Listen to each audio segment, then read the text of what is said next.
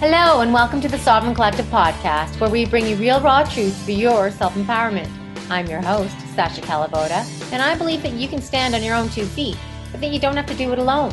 I love learning from people who continually strive to raise the bar, to go against mainstream thinking, and who dare to question the general consensus. People who risk being ridiculed or even risk the loss of their professional status as they bravely question the common narratives and challenge the rest of us to expand our minds and to reconsider what we think we already know. Join me in learning how to take control of your health and your mind so that you can have the energy to think more clearly and the confidence to step up and take responsibility for all aspects of your life. We promise to never censor here because I believe you are strong enough to hear the real, raw truth to make up your own mind. If you like what you find here at the Sovereign Collective podcast, then please share with your friends and family. And please also consider making a small donation on my Patreon page so that I can continue to bring you amazing content so that we can all create a better future. I so appreciate you. Thank you for tuning in. And now, on to the show.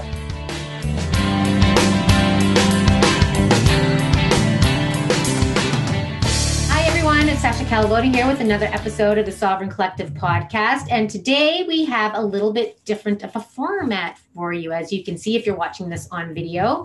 Today I'm here with my hubby, Tim, and I've got Katherine Kowalchuk and her partner, Mike Worthington, and we're going to have a discussion on current events. So we met Mike and Katherine at a rally a couple weeks ago here in Calgary, and Tim asked them if they'd be so kind to join us on a podcast.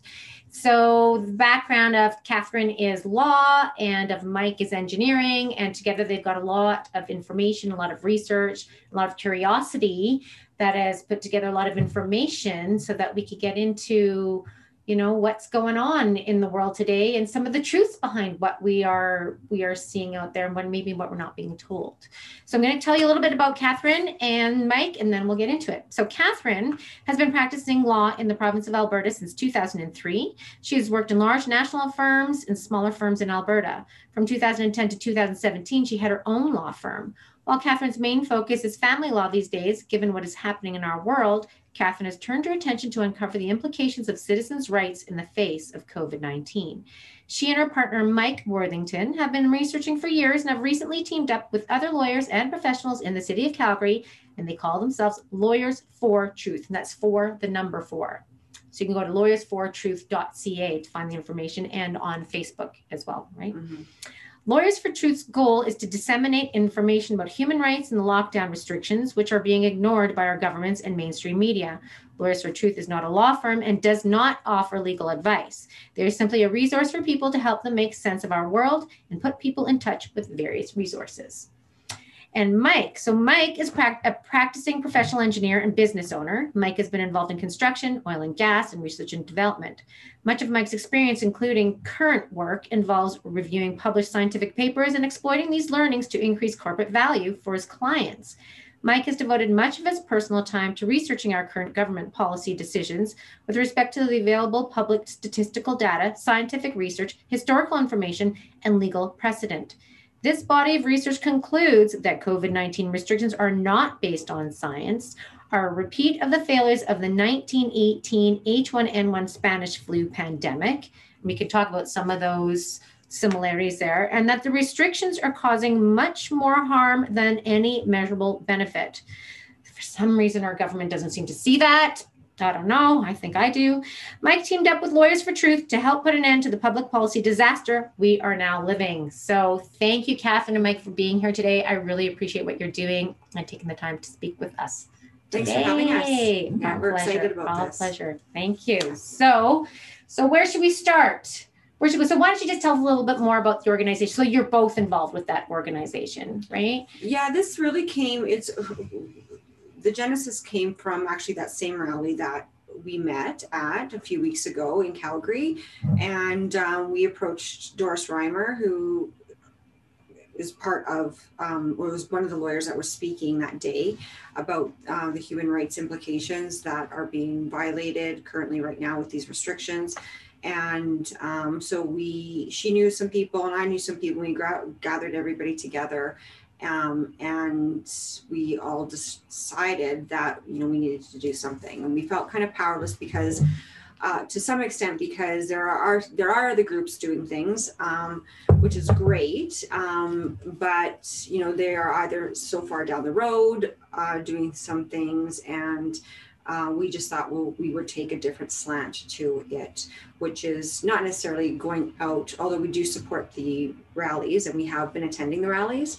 We thought we could channel our collective knowledge into information and help point people into the right direction in terms of resources and how to make sense of things and give people an outlet to vent. Because I think a lot of people are waking up right now to this information, and I suspect that something is wrong. And it's very therapeutic to be able to talk with other people who are very like-minded, right? Especially with respect to what we're going through. And so I don't know where it's going to go, to be honest. All I know is that we want to get as much information out there as possible. For some reason, lawyers and engineers and other professionals do have, right or wrong, a certain image and reputation. Some of it's good, some of it's bad, but there is some sort of deference given, I think, to people who are professionals. And so for whatever reason, we hope that we can, have these conversations with people. We are, I believe, intelligent. We have years of experience in going through school. We have years of life experience, both in work and, just living life as well. And so I think it's important for people to see that people who are educated can think critically, and we're not necessarily tinfoil hat like we've been labeled. We're not necessarily people who you would typically stereotype as a conspiracy theorist, right? And that's such a popular term these days. We're just like average everyday people who want to understand what is going on. And when we hear a collective message being echoed throughout the world, when we see what is happening with the violation of our human rights, having to wear a mask, locking down, having businesses destroyed, families being destroyed, we need to do something about it. Right. And you're seeing firsthand families coming apart. You being in family law, you've seen that impact your own, like from your perspective. Yeah. Are you seeing that? I'm assuming you're getting a direct example of that in your own practice. I am. I do practice family law, and I do mostly divorces and separations and child access and that spousal support and all that kind of stuff. And I've been busier probably in the last 3 months than I probably have with divorce for a very long time. Wow. Yeah. So that just goes to show, the stress that I think are on people. Right? Interesting coincidence, if nothing else. Yeah. If you believe in coincidence. Exactly. Right? Yeah. And for some reason, there don't seem to be a lot of professionals speaking up, in my opinion. And people say, oh, they're getting threatened, or they're going to have their license revoked, or things like that. And I just feel like, for me, I understand you need to feed your family. You have to, you need your paycheck. But I don't understand if do these people not know, or they're just pretending, or I don't know how you live with yourself if you just comply when you know that something stinks. So are you seeing many other people in both in the engineering world and in the law world? Are you seeing many people standing up, many questioning, or are you guys few? I would say we're few. I think that, I work in a smaller firm, so my sample size of colleagues right now that I immediately work with is quite small. But having said that, people think that this is crap, bullshit. They really are not, they don't understand it. The rules are arbitrary. There seems to be no rhyme or reason to them. And so they question it. But there was an article a couple of months ago that described us as cynical spreaders. What was the other one? Had us lumped into us being lawyers for truth? No, I forget what article it was, and so I probably shouldn't reference it. But anyway, the article labeled people who are anti-maskers, or I guess Right, it's labelists. right, as like we are, They are, the COVID spreaders, right? We're cynical spreaders, and then Right. there's a big, I think, part of the population, from what I can gather, is going along to get along. And Right. I get that. And then there's a big part of the population as well. I think less though than the two combined that I just mentioned, that are believing exactly what the government is telling them, what the health officials are telling them, and not questioning it. And I think that's a byproduct of years of being manipulated. And that's the why that I think we want to get into later on in our conversation, that a lot of people don't or cannot hear. They can't get to that point because it is very dark, and there's been a targeted campaign to label it all as conspiracy theorists, to in an effort to discredit right off the giddy up before any information is uttered. Right. So, so I think people are, from my experience, people are not in agreement with this, but they are going along to get along. Well, I think they genuinely have some idea that if they go along, that it will all of a sudden be over. Well, that's what they think, but like clearly it was 2 weeks to flatten the curve, which ended up being now 9 months, right? And so, and now until the end of December 2021, which is really miraculous. And in fact, I was reading the Public Health Act the other day. So just to interrupt. So masking bylaw has been extended in Calgary to December 2021. So for somehow they have a crystal ball letting us know that for the next year, we're going to be required to have a mask for our protection, or for your protection. Yeah, it's quite ridiculous, actually. And when I was reading the Public Health Act, which adopted, as you know, Bill 10 of earlier this year came into effect, which gave the government sweeping powers with respect to this pandemic. It's interesting that a lot of what was enacted is miraculously going to be repealed on its own in December 2021. So, like when you connect the dots on all this, you wonder, well, that's kind of convenient. City of Edmonton has a mask bylaw until December 2021, Calgary, the Public Health Act. So I don't know. Do you believe in coincidences? Not me. Right? I've done way too much study on too many different areas to believe in coincidence, right?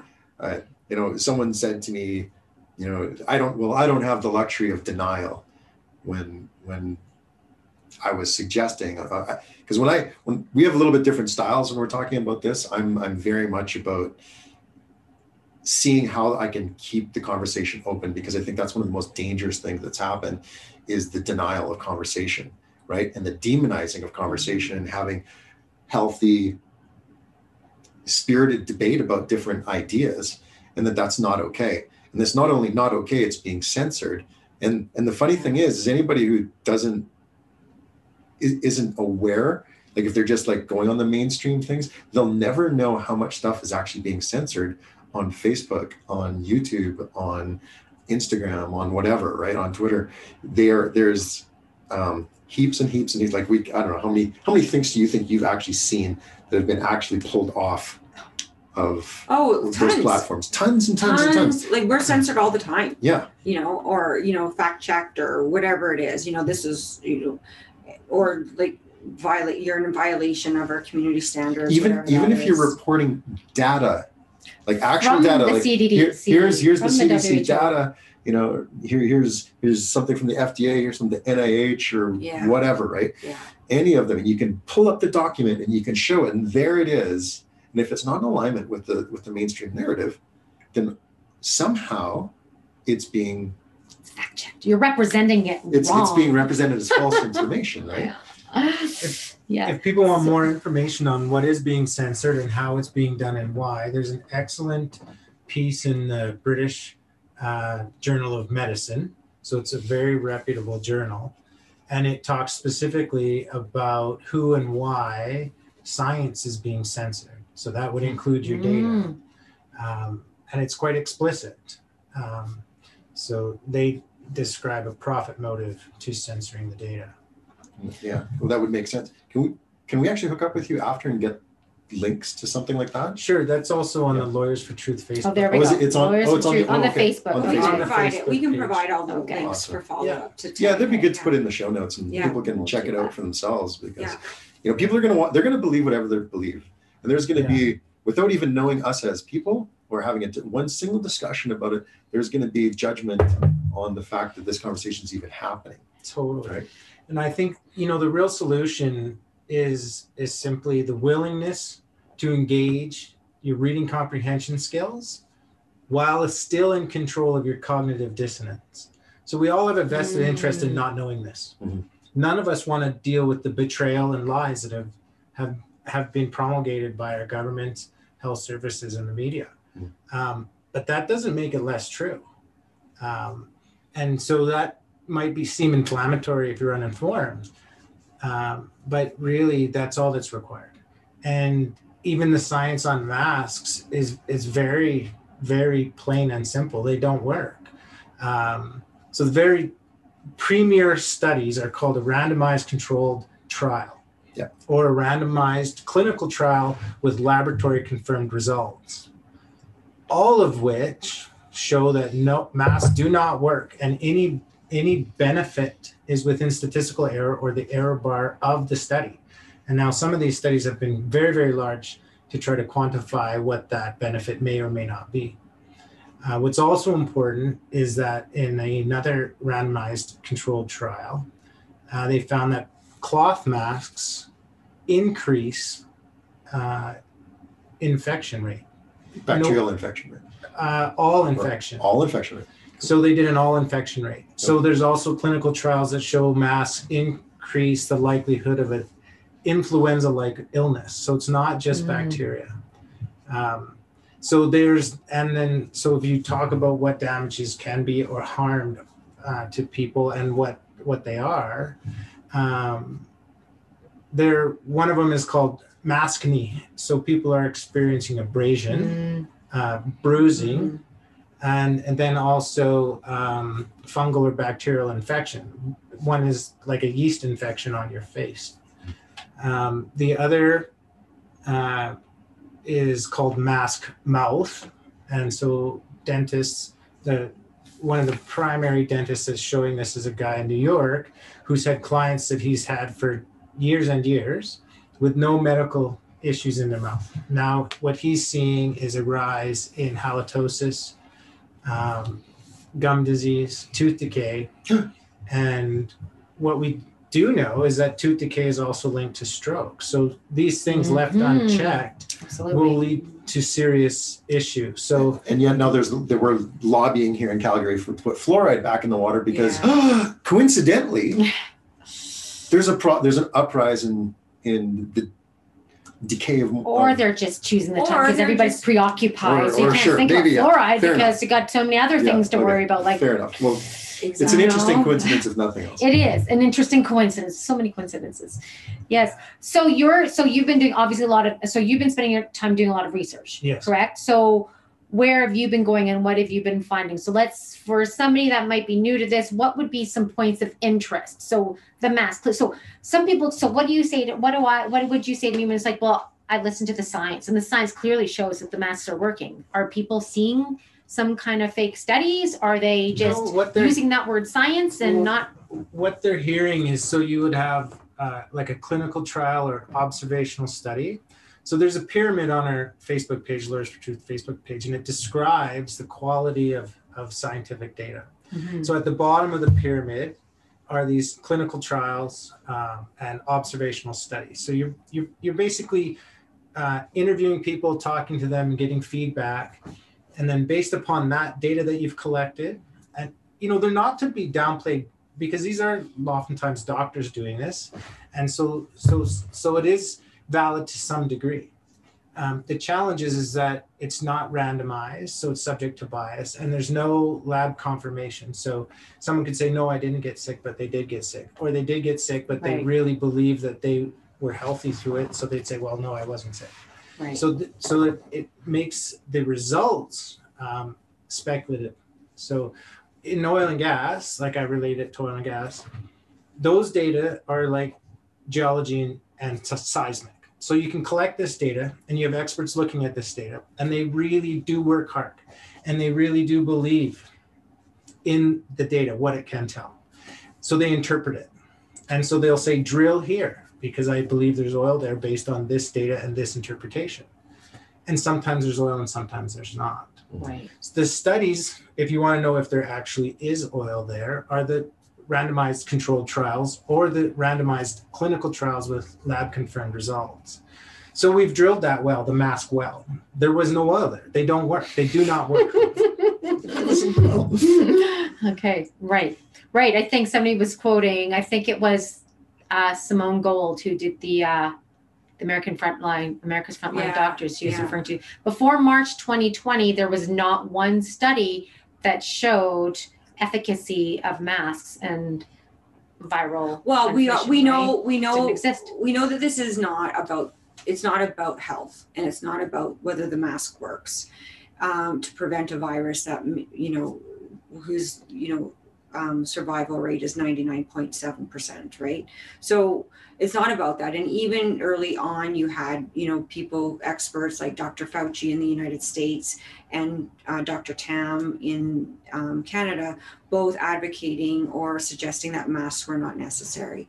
It has nothing, the mask wearing has nothing to do with it.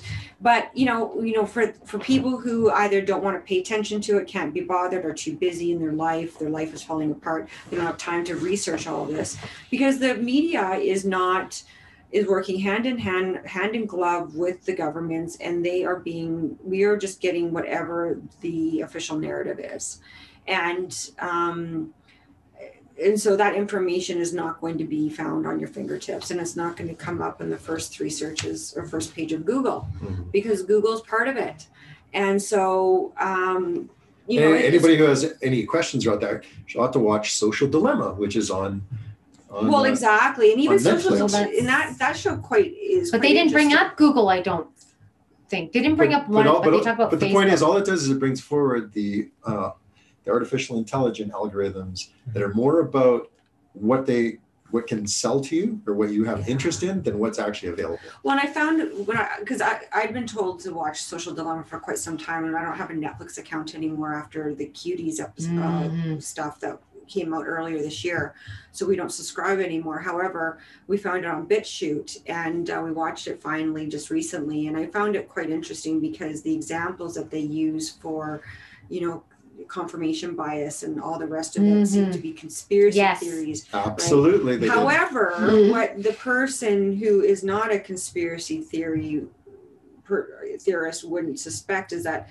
they're getting duped with the information that they're curating with however they're searching or whatever they're doing, right? Yeah. And so what I've found recently, and more so it was plain for me this year, is that people are operating in silos. They're not connecting the dots, right? So, for instance, there's people that are very vocal about how I don't trust the government and they're crap and they're ruining and whatever. And so, about the economy, I don't trust Justin Trudeau's got to go, whatever. And then you say, okay, well, do you trust them?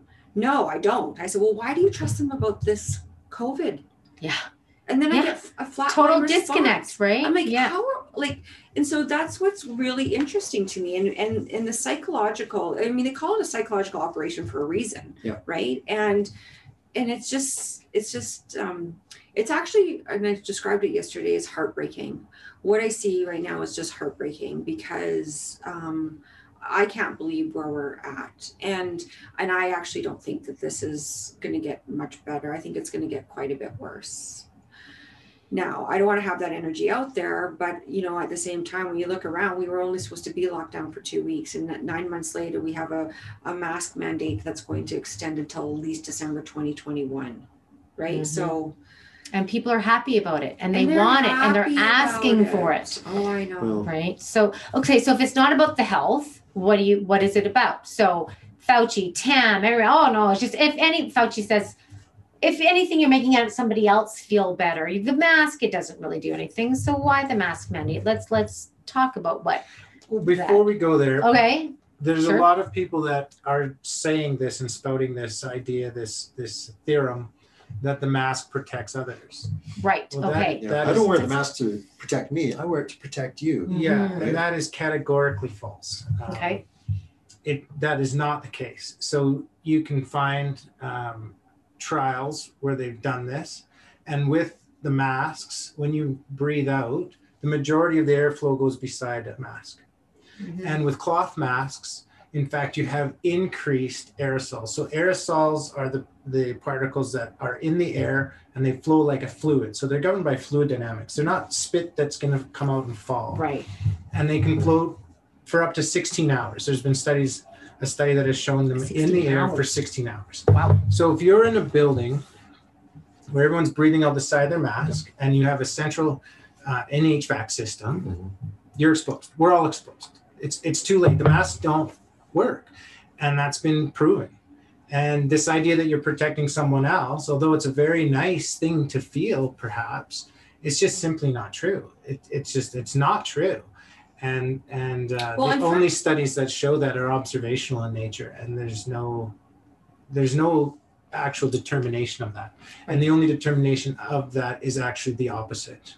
Well, further to that, my mother and father, bless them, they're down, on kind of our side, and have come to realize that all of this is just nonsense.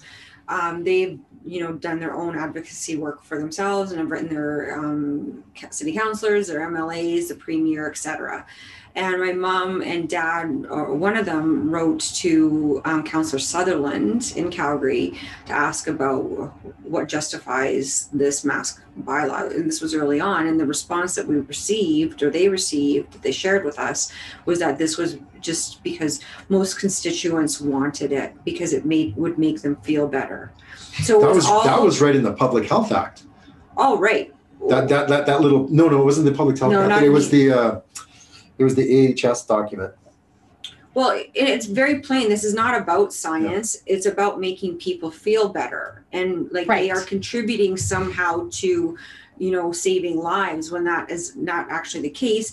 And further to the point where they all cause deaths for the same time period right now as in previous years is not very much different. No. The only difference in the all-cause death data is the timing of it. And what you see not only here, but anywhere where these draconian measures came in, the lockdowns, that is where you see this spike in death rate. But the all-cause death totals on a monthly basis or annualized basis are absolutely no different. Absolutely no different. And which I'm actually surprised, because considering the overdoses and the suicides, I would think there would be a little bit more, but for totally different reasons. Yeah, the 0 to 45 year group is higher than normal, and so that could account for that. But there is a group. The newly retired group, so the 45 to 65 kind of range, mm-hmm. or 45 to 70, something like that. I can't remember the exact digits, but it's right from the Canadian Stats Canada death database. You can go and get it. You can analyze the data yourself, put in a spreadsheet, and you can figure this all out. But there is the newly retired are doing quite well this year. They have less deaths than normal. Less deaths than normal, 45 and up. And then there's the black sheep, or the pink elephant, or the gorilla in the room, whatever you want to call it, about Sweden. We just actually looked at the numbers this morning of all-cause mortality in Sweden. The country where they're like, oh my goodness, they didn't lock down, and now, cases are going up and whatever, which means nothing.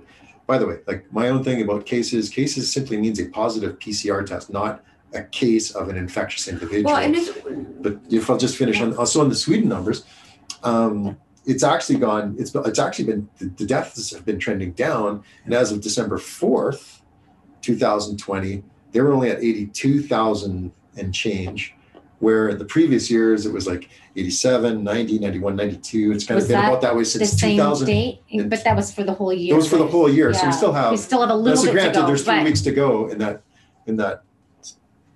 data until it all comes to fruition. But it's unlikely that I would think that all of a sudden there's going to be 40,000 It's certainly not going to be indicative of a pandemic. So when we looked at the data, we tore it into the first 38 weeks because that's the data we had. So all the data that we analyzed is time normalized data. So we take out all of that idea that there's more deaths to the end of the year. When we look at the based data, on it up tells to that same 38 story. weeks. Up to 30. So you measure 38 to 38. Yeah. Yeah. Precisely. Exactly. And so if you wanted to calm people down, you would just tell them that this scenario this year with this woohoo flu is the same, and maybe not quite even as bad as 2018. And if you remember 2 years ago, I don't remember the flu season being particularly bad. Yet this woohoo flu is, in the statistics themselves, the same as. Right. Now, the timing of those deaths has changed, and it changed relative to the lockdown. The lockdown killed a lot of people. I believe when you lock people into long-term care facilities, first and foremost, and you don't let them go to the hospital to get treatment when they're dying, they die. Where if they go to the hospital, they would survive more. Right. So one of the things, and that's just on a mechanical level. That's very mechanical. Yeah. Very mechanical. And then so right now where we have more people in ICUs and more hospitalizations, well, there's a lot of people who got very upset about that because a lot of these people didn't have non-resuscitation orders. Like they're meant to be saved. Yes. And they were locked into these long-term care facilities to die. So that has been changed. So now these people, if they don't have a do not resuscitate order, they are being allowed to go to the hospital. So yes, of course, hospitalization is up. And of course, there's more people in ICU. But nothing above normal. No, and there was that. That's nurse. the thing that's not being said by public officials. Now it's being said by nurses all around. Right. Yes. The ICUs are busy because they're always busy at this time of the year. Nothing out of the ordinary, nothing to, but yet we hear there's hallway medicine and there's no beds and there's always hallway medicine, right? We're not seeing anything out of the ordinary. And the fact that we're even debating that there's a pandemic, doesn't that make people question, is there really a pandemic? Like, wouldn't it be very obvious? Well, just think about it. Like, this is the first time in my life where you've turned on the news and they were reporting entire total deaths each day. Yeah. Like, when have we ever done that for anything? Or when when every mainstream media is cheerleading government position. Exactly, right? So, if we had focused, of course, this is all new information because we've never been told every day how many people died from the flu. We've never been told We've never told every day. Exactly. So, or cases, cumulative number that just keeps getting bigger. You hear about a car accident here or, whatever, but you don't hear of, statistical deaths reported daily. And it's what they open the news with every time. Exactly. Right. But up until 2020, what a case was when a doctor saw someone, diagnosed something. Right. That's what I was going to mention. If he was uncertain of his diagnosis or wanted confirmation because this or t'other might have meant a different protocol, then he would get a lab test to confirm which it was. This is the first time where we're using a lab test only and calling that a case and assuming it's an infection. That is not medical science. But even cases, is something else. And even cases are the 20 other kids that were in the class with one that was confirmed positive as well. Right? Like the cases, I remember they were saying, we listened to something ages ago, and like for every actual case, which is questionable in its own right, based on the test that's being used, there was on average 15 assumed cases that were lumped in with cases. And they did not decipher between the two. Right? Well, they literally do not matter. There was a great article that described these cases and this case count and the PCR related positive test is scientifically useless. Like it is literally useless information. Except for forensics, which is why it was created. Well, it is a good test. Right. But not for diagnosing anything. Exactly. It produces more genetic material from a small sum very effectively. Well, and further to Mike's point, what I find about, we were talking about this the other day, like they have removed doctors from the equation. Just as Mike pointed out, like normally you would go see a doctor, you would get a test to confirm a potential diagnosis that would be done in the laboratory, and then you could, you have somebody reviewing, understanding your personal history and going through that with you to be confirmed by a laboratory result. Well, the doctors have been removed. Well, why have they been removed from that process? Is it expediency? Is it because they don't want us to know something? So we heard something secondhand recently that apparently has from a doctor in Edmonton, and this doctor has disclosed that their directive from AHS is to not give out any information when requested. So I haven't determined, like I haven't been able to validate it, but I have no reason to think, based on my source, that that would be information that is false. So why are they doing that, right? But I can talk about my own experience because I have a mask exemption. I went in July and I spoke with my doctor, my GP, for an hour about this issue. And what I took from that conversation, I did get a mask exemption. But what I did take from that was that she, at that time in July, now this is early on the heels of the August 1st mask mandate, they're afraid. They don't want to get sued.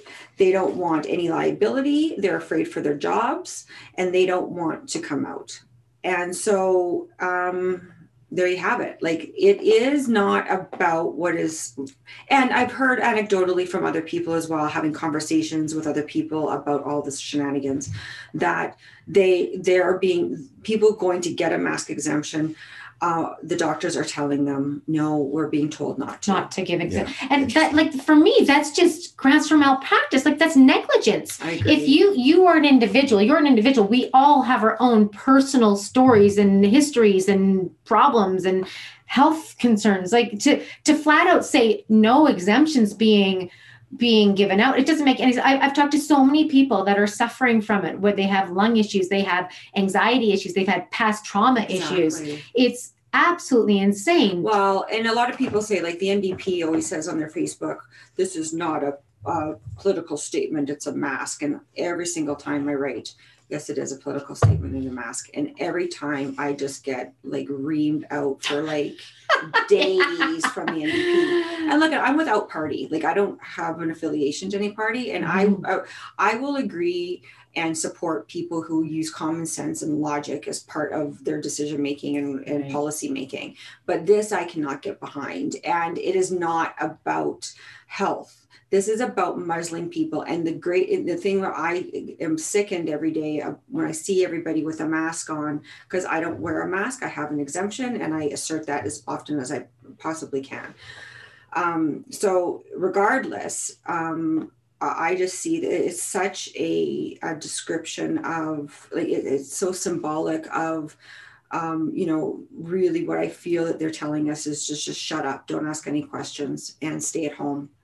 Like, they don't want us intermingling like this. They don't want us having conversations about anything like this, because I know in my heart, and I just feel in my heart that they know that, this house of cards is going to fall, because people are standing up. So people like Rocco Galati in Ontario, people like John Carpe in Alberta with the Justice Center for Constitutional Freedoms, and others all around the world and in Canada are bringing applications because they understand that our rights are being violated, right?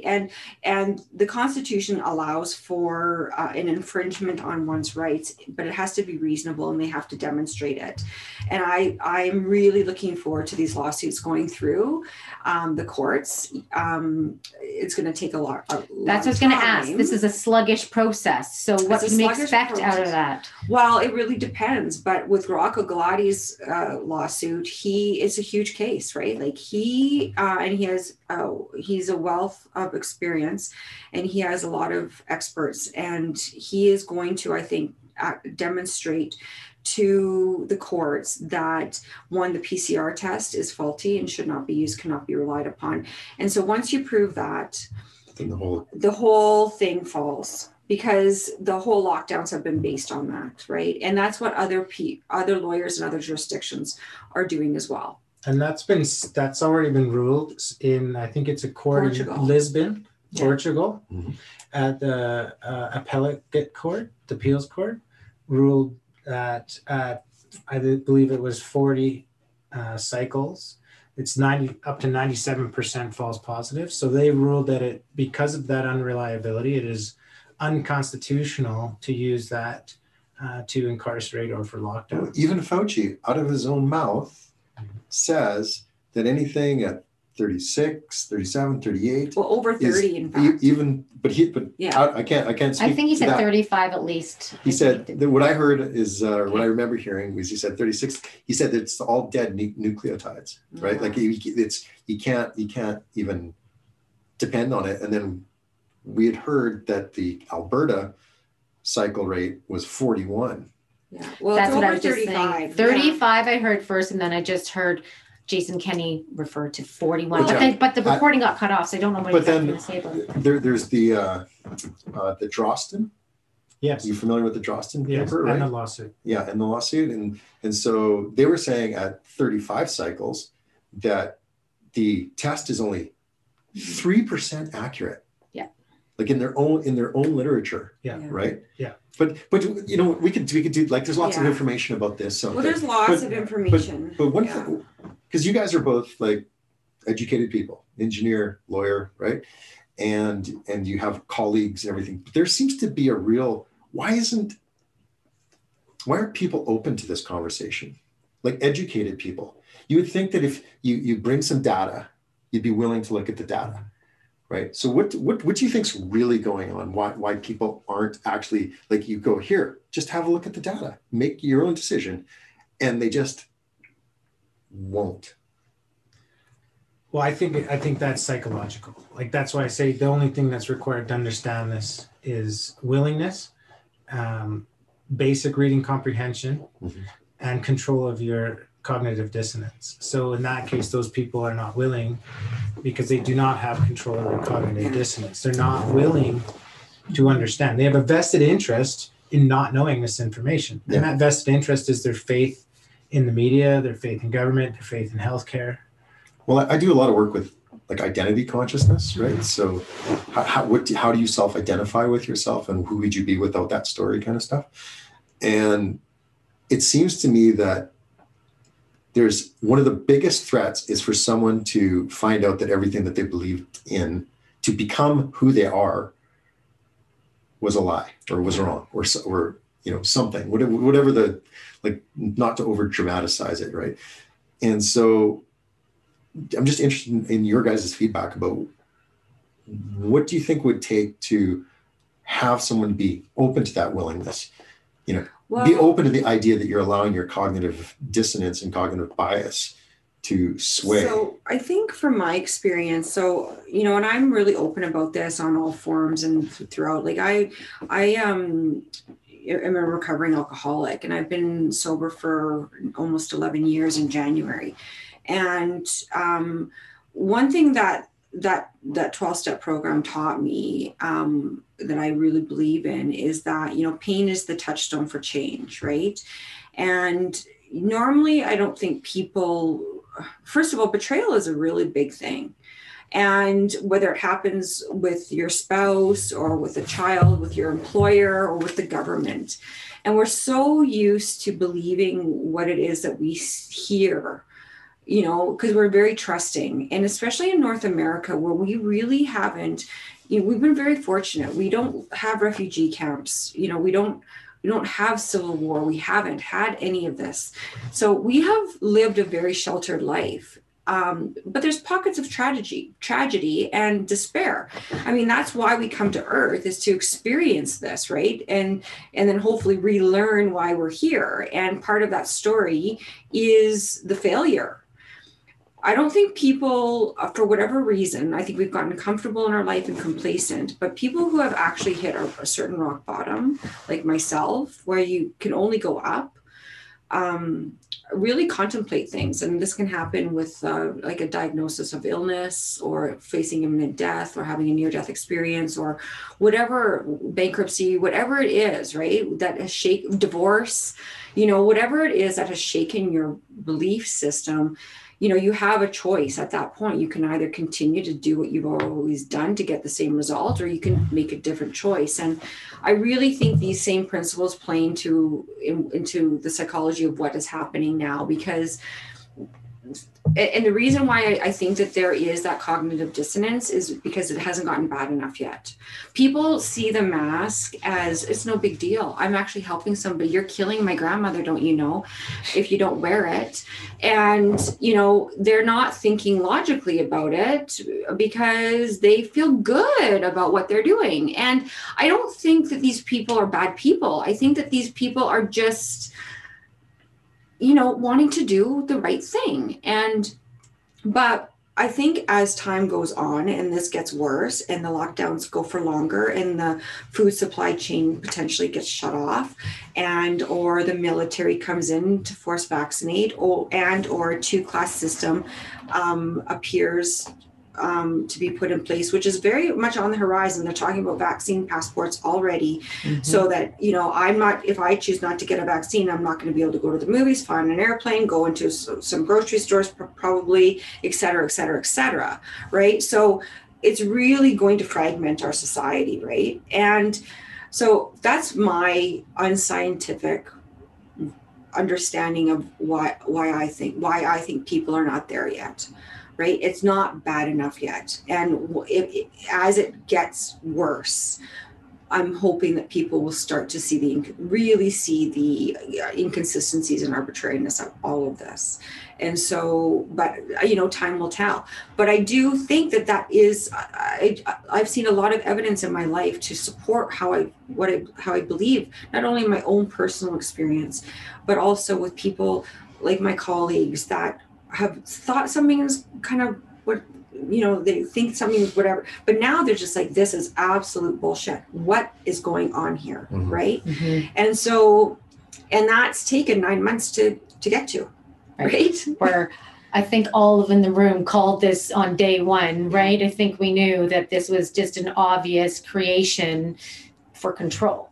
Well, whenever my experience and based on what we've researched and et cetera, when you have a coordinated message like the media was spitting out, like the CNNs, the, you know, BBCs, all the rest of it, CTVs, all of them, all across the world, that should be if the hair on your back is not standing up or flags aren't being raised, then they should. Yeah. Same words, same little catchphrases all around the world. Our bylaws are also have the same language as well. If like Mike was looking at different bylaws, the mask bylaws in different jurisdictions, and they all seem to have very similar wording. Wherever there's a constitution, whatever countries have a constitution, the wording is very, very similar. And don't you find it interesting about these masks as well? Like one of the things that Lawyers for Truth has done is we've created a poster. It's called Respect Poster, and it's designed for businesses who are choosing to honor the mask exemption, because that has been lost in all of this. The governments don't want to tell you this. And certainly Dr. Dina Henshaw doesn't want to say anything about this in public, but both the City of Calgary mask bylaw and the CMOH 42-2020 order, which is the most recent order, it provides, I think it's at section 27 or 23 or something like that. Anyway, don't have it. We can put that in the show notes. We can put that in the show notes. They provide exemptions. Yeah. And this is not being adhered to. But what is really scary? No law can break the law, correct? Well, get this. And this is one of the things that, you know, I'm really heartbroken about, or really disturbed about. I went to court the other day, last week. I was representing a client in provincial court, and I went, you know, this lockdown hadn't really happened yet. It was, you know, we had notice of it, but anyway, got through the front doors and immediately asked for a mask. The long story short is that the courts have mandated the mask be worn in all public areas throughout the courthouse. And I reminded the sheriffs, 4 of them who came to talk to me, because I asserted my mask exemption. I said, did you read the order? This is not what the order says. The order provides for exemptions. Well, no, and this is what the Calgary Court Center has. That's their policy. You have to wear a mask wherever, notwithstanding your exemption, anything. And for me, I'm going to be following up with the chief justices, because I don't understand that. I don't understand when there is an exemption built right into the order, why it is not being adhered Of course, to. the place of justice not providing justice. That makes it sound a lot like the courthouse is not a public entity, it's a private entity if they can make their own policy and not have to follow provincial regulation. Well, we all have what's called human rights. So regardless of whether it's public or private, under the human rights legislation in Canada, we all have inalienable rights. These rights we have them as human beings when we're born, right? So, what these human rights legislation does is it codifies certain things, like being discriminated against for health, religion, those typical things that we've all heard that the Charter protects and that our Alberta Human Rights Code protects. But the thing is, it's an exhaustive list. Like it is, like that's just not what the government has. Oh, thank you for giving me these rights, please. Like that is the big thing of bullshit ever. Yeah, government doesn't give you the rights. No, we have these rights. Yes. And so to think to, and that's where the education system and all of this has really, I think, bunged everything up too, because we've just kind of all accepted that, well, this is how it is and this is what this law allows me to do, but nobody's actually thinking about it anymore. Like there's the level of discernment is like zero. And the level of cynicism is like way up. Like I know some, people, very good people from, friends, people I've known for a long time, and they'll say something, well, you think you have rights, but then they put out this meme of like Sitting Bull who says, we have obligations, right? Obligations for the community and stuff like this. And so it's this shame-based logicking, if you want, which is not fact-based, it's just emotion-based, right? And then, so those, these, defamations of other people that just want to ask more and more questions around it. Rather than discerning, are you sick beside me? Should I, is this, there's no discerning. Why would we mask the bulk of the population who are healthy? Why would we not allow people who are healthy to go to their businesses and serve their customers? Why are we create the economy that can help actually take care of somebody who's in much need? Right? Yeah. Yes. And this whole idea of this has got to be the only, like, first of all, just as a little piece of interesting information, in the WHO's own literature, pandemic used to be, before 2011, be described as widespread death and disease, right? And then they changed it for some reason in 2011, and now it just says something like widespread influenza-like influenza-like symptoms, or something like this. Well, they called that's the description. They did, and then just go look it up. Go 2000. Just type in 2001, or 2011. Sorry. If they still have, if they're even removing things. Well, I did actually go find it and read it myself. But where was I going? So this whole idea is like, this is the only pandemic type of thing. Like I think probably during the Spanish flu, you probably like stuck your head out and there were like people sick. And right? It was obvious. It was obvious that people would die with black or blood-colored fluid from their mouth and nose. Right. So it was painfully obvious. Yet, I've asked probably, 100 people, do you know anybody? And the answer is no. Yeah. Right. And look at we're not, everybody, any skeptic or COVID lover is going to say, well, these guys, they we want to kill everybody. No, we don't, right? And that's not what this is about. Absolutely at all. not. Yeah. We only want to kill 0.26% of the population. Well, because isn't the survival rate, according to the CDC, 99.74%? Exactly. But to that point, this has already been fought out in course twice with the Ontario Nurses Association versus the governing body that runs the hospital. In 2015, they had a policy that was called mask or vaccinate.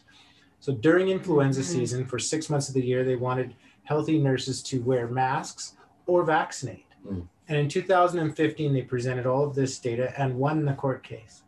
In 2000, what do you mean? Like, how did they win it? Like, explain how they won they it. won it that they don't have to wear a mask and they don't have to be I vaccinated. read that backwards myself. Yeah. So in 2018, they had this court case again. Because a number of hospitals were not following the first court ruling.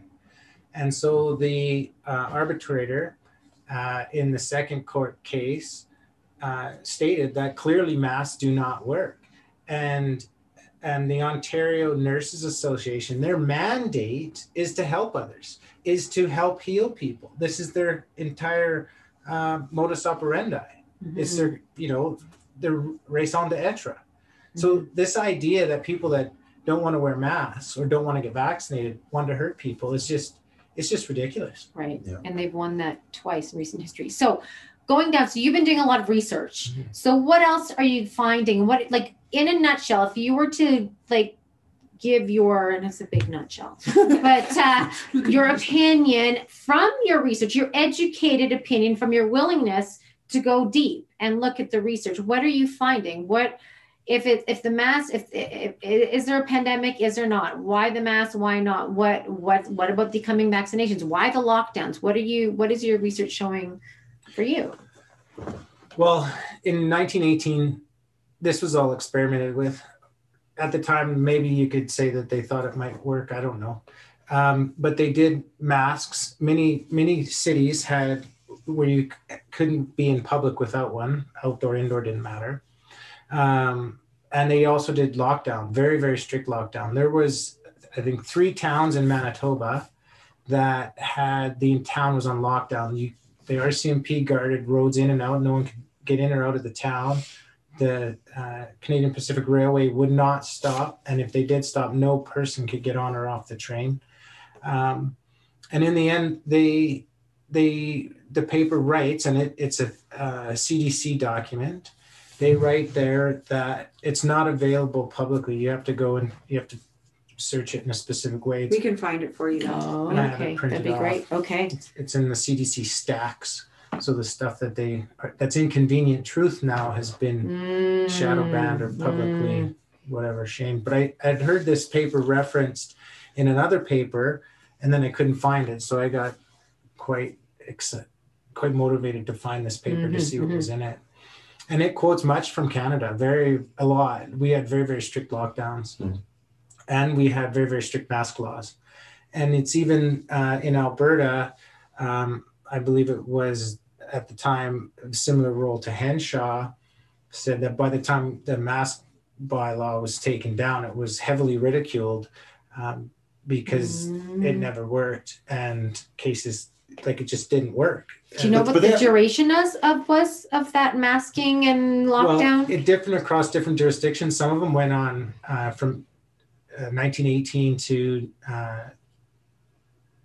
20 or 1918 to 1920. So some of them, some jurisdictions were over a year for sure. Oh, okay. So, and what was the overall percentage death rate? Oh, it was huge. It was high. There was millions died. And it was painfully obvious. It was super obvious. Everyone knew someone. And in towns that were in lockdown, people knew people that died. There was no avoiding it. And it was H1N1, which we still have. It's still one of our major flus. We still have H1N1. And so coronavirus, this woohoo flu, is just the newest coronavirus to the coronavirus family. I think there's somewhere around 8 of them now. So, this is not going to go away. The only thing that is going to change is that people are going to learn the truth. They're going to see that masks don't work. They're going to see that lockdowns don't work. And they can see that in history. They could see that in peer-reviewed science.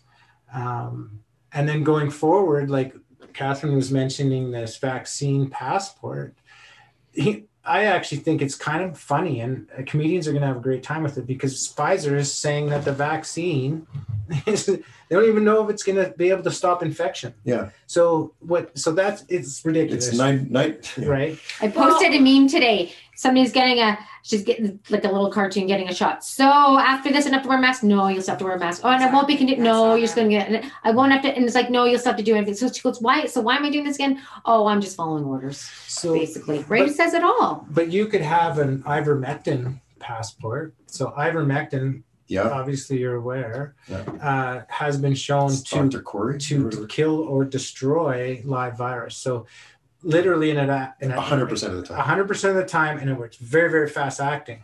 So I mean, you could have an idea that under the same kind of draconian measures, but you could have draconian measures that actually worked, and that would be free people, and that would be ivermectin. Something I like, because I'm one of those people who are willing to face my own cognitive dissonance. Like, it's uncomfortable to look at this stuff, right? Now, the ones that criticize people like us, I guess, are people who have their own data, but they won't look at the other side of the data, like the data that we're looking at typically. So, but we're looking at both sides, and we want to have a conversation about it, but very few people are having that conversation. One of the conversations that, speaking of the pain, that the pain threshold hasn't got high enough for people to want change, because you're right, people they only change one of two ways. One is toward growth, and there's a very, very small percentage of people who just want to see what they're capable of. And the rest of the population, which is probably 95 plus, only changes when they're forced to move away from pain. Exactly, to move away from a pain, right? And unfortunately, with this vaccine, something that I've been looking into is this idea that it's called various different things, but even Dr. Peter Hotez, who is Mr. Vaccinate Everybody, is touting caution to Congress, for instance, in this interview, when he's saying that there's something we don't understand about coronavirus vaccines. And one of the things, and it's been called vaccine-derived autoimmune enhancement or something like this, right? And the premise is that you give somebody a vaccine of specifically of coronavirus is the worst one. Then what ends up happening is it seems to work until they get challenged by the actual virus, right? And when that happens, some weird thing happens, and Dr. Peter Hotez ends up saying, we don't exactly know what happened, but they end up basically dying. Like all the animal studies, they died or got horribly sick, and so all the coronavirus vaccines in the past have never gotten to human trials because all the animals died. But this time they're skipping the animals, right? Which is kind of a critical step, I would think. And I would think you got to have some kind of serious cognitive dissonance inside to know that information is available for you to actually look at, so you can at least make an informed choice, and then go plunge that thing in your arm to see if whether or not you're going to have that cytokine storm that could make you sick. And if more people, and if that happens with a lot of people widespread, at that point we would have a pandemic. Too late, right? Yeah. And so, the why is, I think, a really important thing to talk about. And I think that's where a lot of people get lost or they just can't go down that road because it's not fun. And it will shake your entire world. Like everything that you knew or thought to know to be true, you need to question. And people don't like that at all. And so that's why I think that there's an automatic, like, well, you're a conspiracy theorist and tinfoil hat, and this has been debunked or fact checked. Debunked. But not disproved. Where do you think could be is there a middle ground space where people can go, do you think, to start looking, that might want to look somewhere but can't go down that deep hole into the cabal and the world domination? I mean, one world government is not a term that you have to look for. I mean, governments are talking about it, right? They're talking about Agenda 2030. But it's interesting, where do somebody go? Well, on the data side, like if you want like actual research, you can't use normal search engine. You got to go to DuckDuckGo, something that's not or Swiss cows, something that's not AIing you onto another site. And then the first word is PubMed. So just PUBMED, which is the National Library of Health, but it'll pull journals from all over the planet. And then type your topic in. And then if you're still not getting enough hits on PubMed, then hit PubMed at the front and the back with your search, what you want to know about in the middle. And then if you only want to look at PCR, or not PCR, but random controlled trials. So you just want the best of the science, then that would be individuals. And then if you want, okay, what if you collated those? Then that's called a systematic review. And so that's at the top. That's the best right. We never got through data that. Okay, analysis. Systematic review. Okay. And then the tippy top would be a meta-analysis. So meta-analysis will look at multiple systematic reviews of the randomized controlled trials, and then they will comment and relate that information as it would pertain to the lesser quality data, like a clinical study or an observational study. So, it's not difficult to get the information at all. And what we're going to try to do on Lawyers for Truth, because we just started this like literally 2 weeks ago, and I think what our goal is because we want to be a resource for this sort of like one-stop shop. Like this is the PCR page, so we're going to do here are the links that we find relevant. Always with the disclaimer that you need like look for yourself, and any truther or person who in this community who's seeking will always recommend, like, do your own research. Like, like we don't. Yeah. I don't need to do my own research. If it was true, it would be on CBC. And so that's really frustrating for us. So we're working to make that website as filled with information as possible. What do you have a timeline? Do you have a vision where you want to get a bulk of there's always going to be new information coming. Yeah, we're really gonna try to have it for the beginning of January, like a lot of more information and in-depth.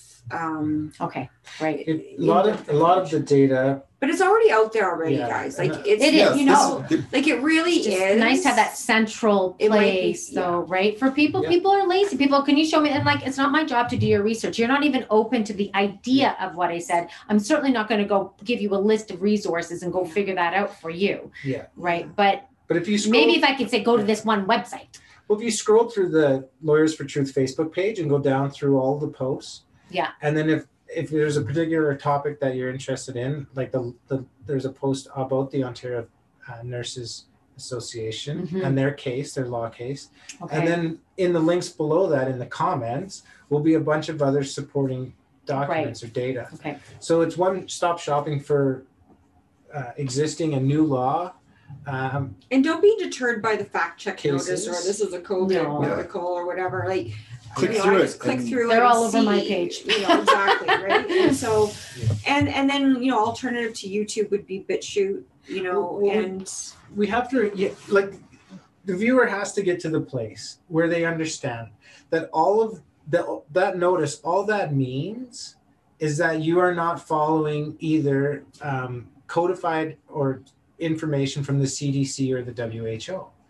But their information has been wrong on so many occasions. And it just keeps switching sides, right? And so this works, so this sort of fact check notification is really it is political. It's totally political. There, you know what? There's a great episode of The High Wire where they do an expose on the fact checking. Actually, I think fact checking is it in Social Dilemma as well? James Corbett. No, I don't know.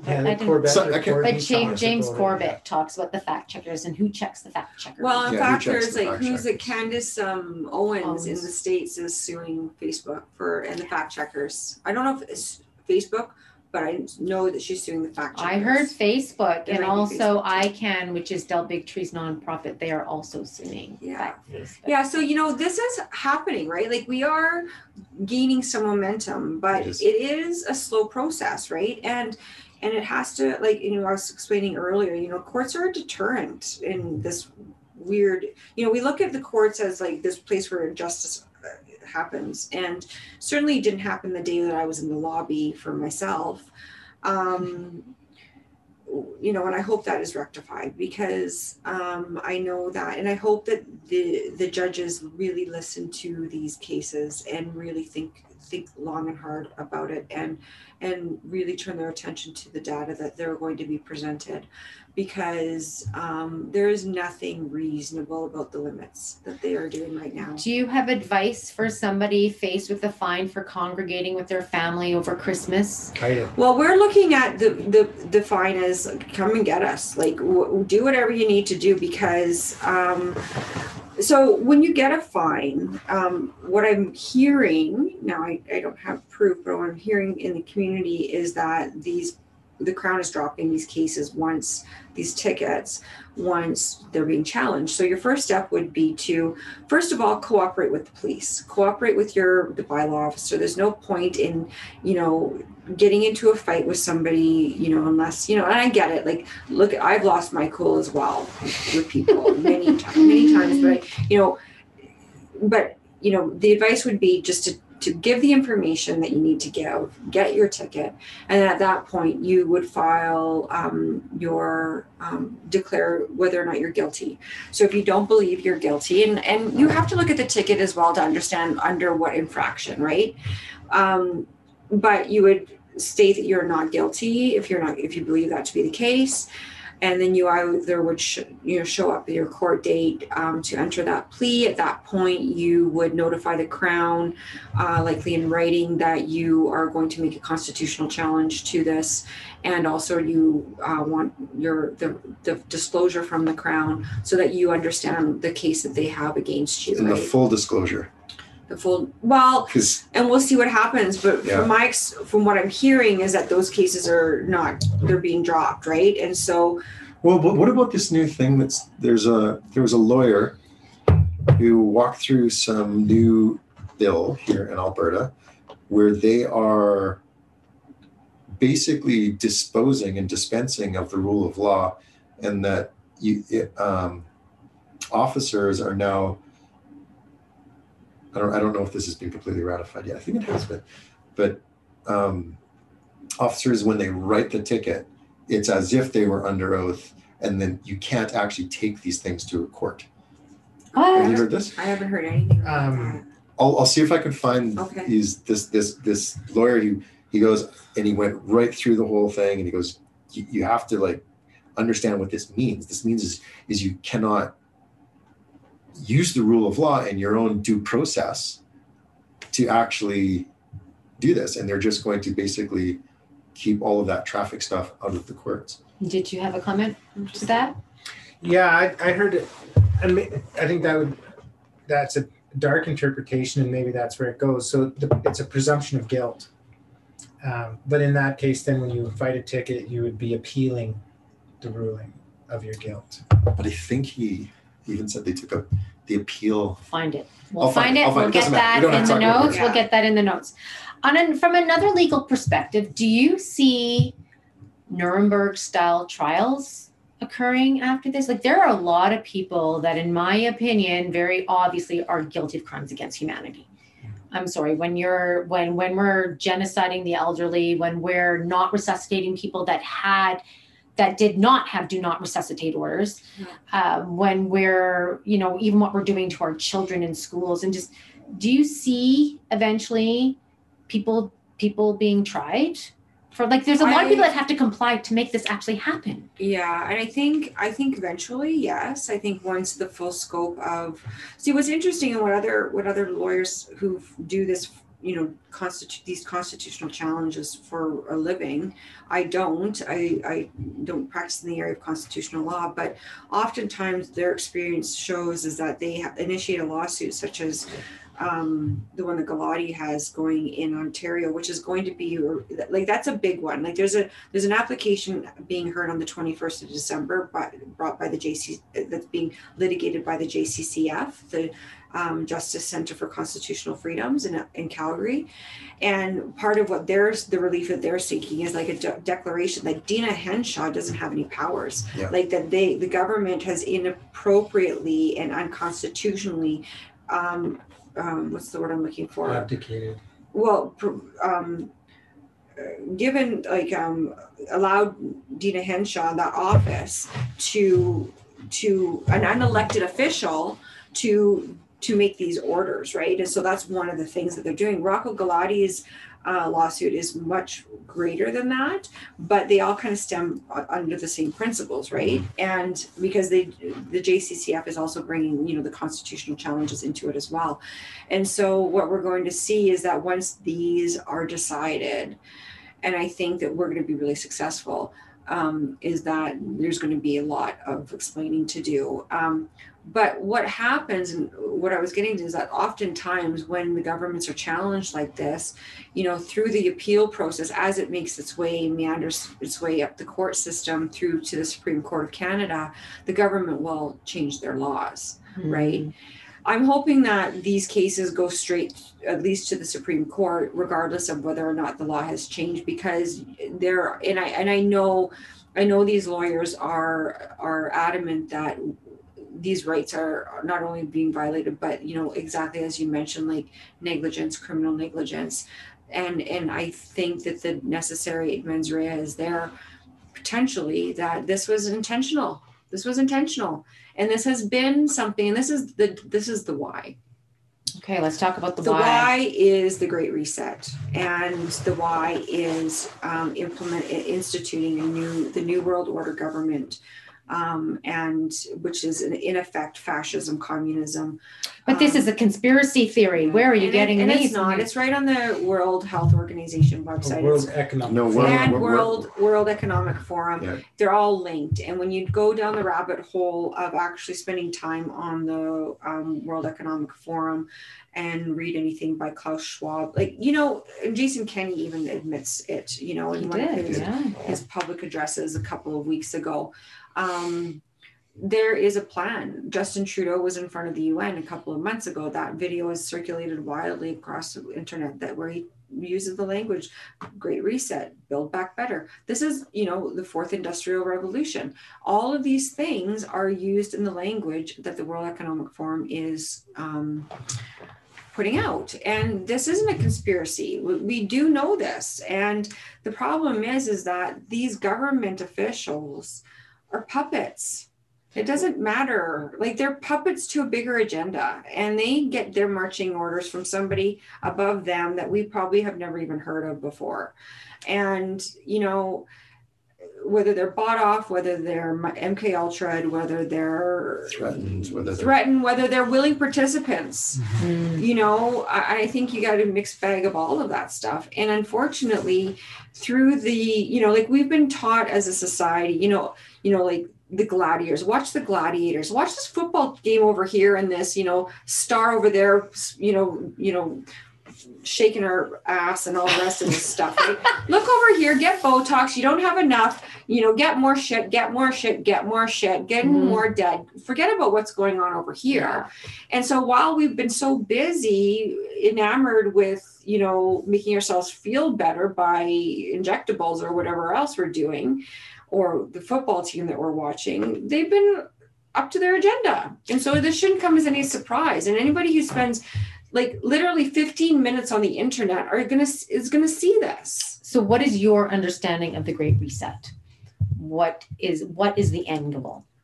I think the end goal is depopulation. I think the end goal is the destruction of the economy in the world as we know it. I think that it is going to, and this is a really dark timeline, but there's something called the Georgia Guidestones. I was just going to say. And it's right, they're how tall are they? They're 20 feet tall. 20 feet tall. They sit in the middle of Georgia, and they're written stone templates. And on the templates, they show that the goal for the ideal population for the world is 500 million. That's a huge number from 7 however many billion are on this planet right now, notwithstanding the fact that Bill Gates and other people of his ilk readily talk about this. He's been heard in TED Talks, and they say this right out loud. And I don't know if the filter just goes, oh, that's interesting. He doesn't really mean that. Yeah. That's what they'll never do. Just because it says it, they're not going to actually do it. They're actually doing it, right? And, when enough, I don't have the smoking gun evidence, but when I look around, and I've been researching this for 7 or 8 years, and I look at a lot of different information from different sources confirming, some right out of the horse's mouth, right off the World Economic website, that's telling us this information. It's what other conclusion can you draw? Yeah, I don't know. I'm pretty much seeing what you're seeing. Why do you shut down all the small businesses, small to medium-sized businesses?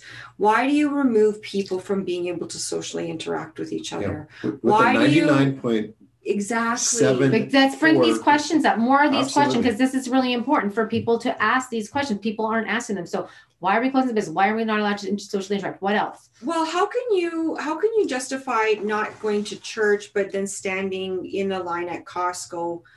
You know, how do you justify that? How do you justify flying in a plane? Like this. Exactly. Right? Face, mask to mask. Mask to mask in a hermetically sealed vehicle. Yeah. Right? Why? How can you justify putting your mask on when you get into the restaurant to walk 5 feet to your table and take the mask off? Yeah. Like what? Why can I? My kids have to be masked at school all day, but that we can go out for dinner and with friends or whatever, and they don't have to be masked, right? Like these rules don't make any sense. Yeah. But they're also designed because they want, like, look at the mask, the pictures. Okay. So we've created this mask, and I kind of got sidetracked from that. We created this respect poster, and it shows for businesses who want to honor the mask exemption and allow people the option of whether or not they're going to take control of their own sovereign being and declare their mask exemption and allow them to shop. We're encouraging them to put up this poster. And what we noticed about the City of Calgary poster is that, first of all, there's 3 faces. None of them have eyes, right? Oh, and they're all masked.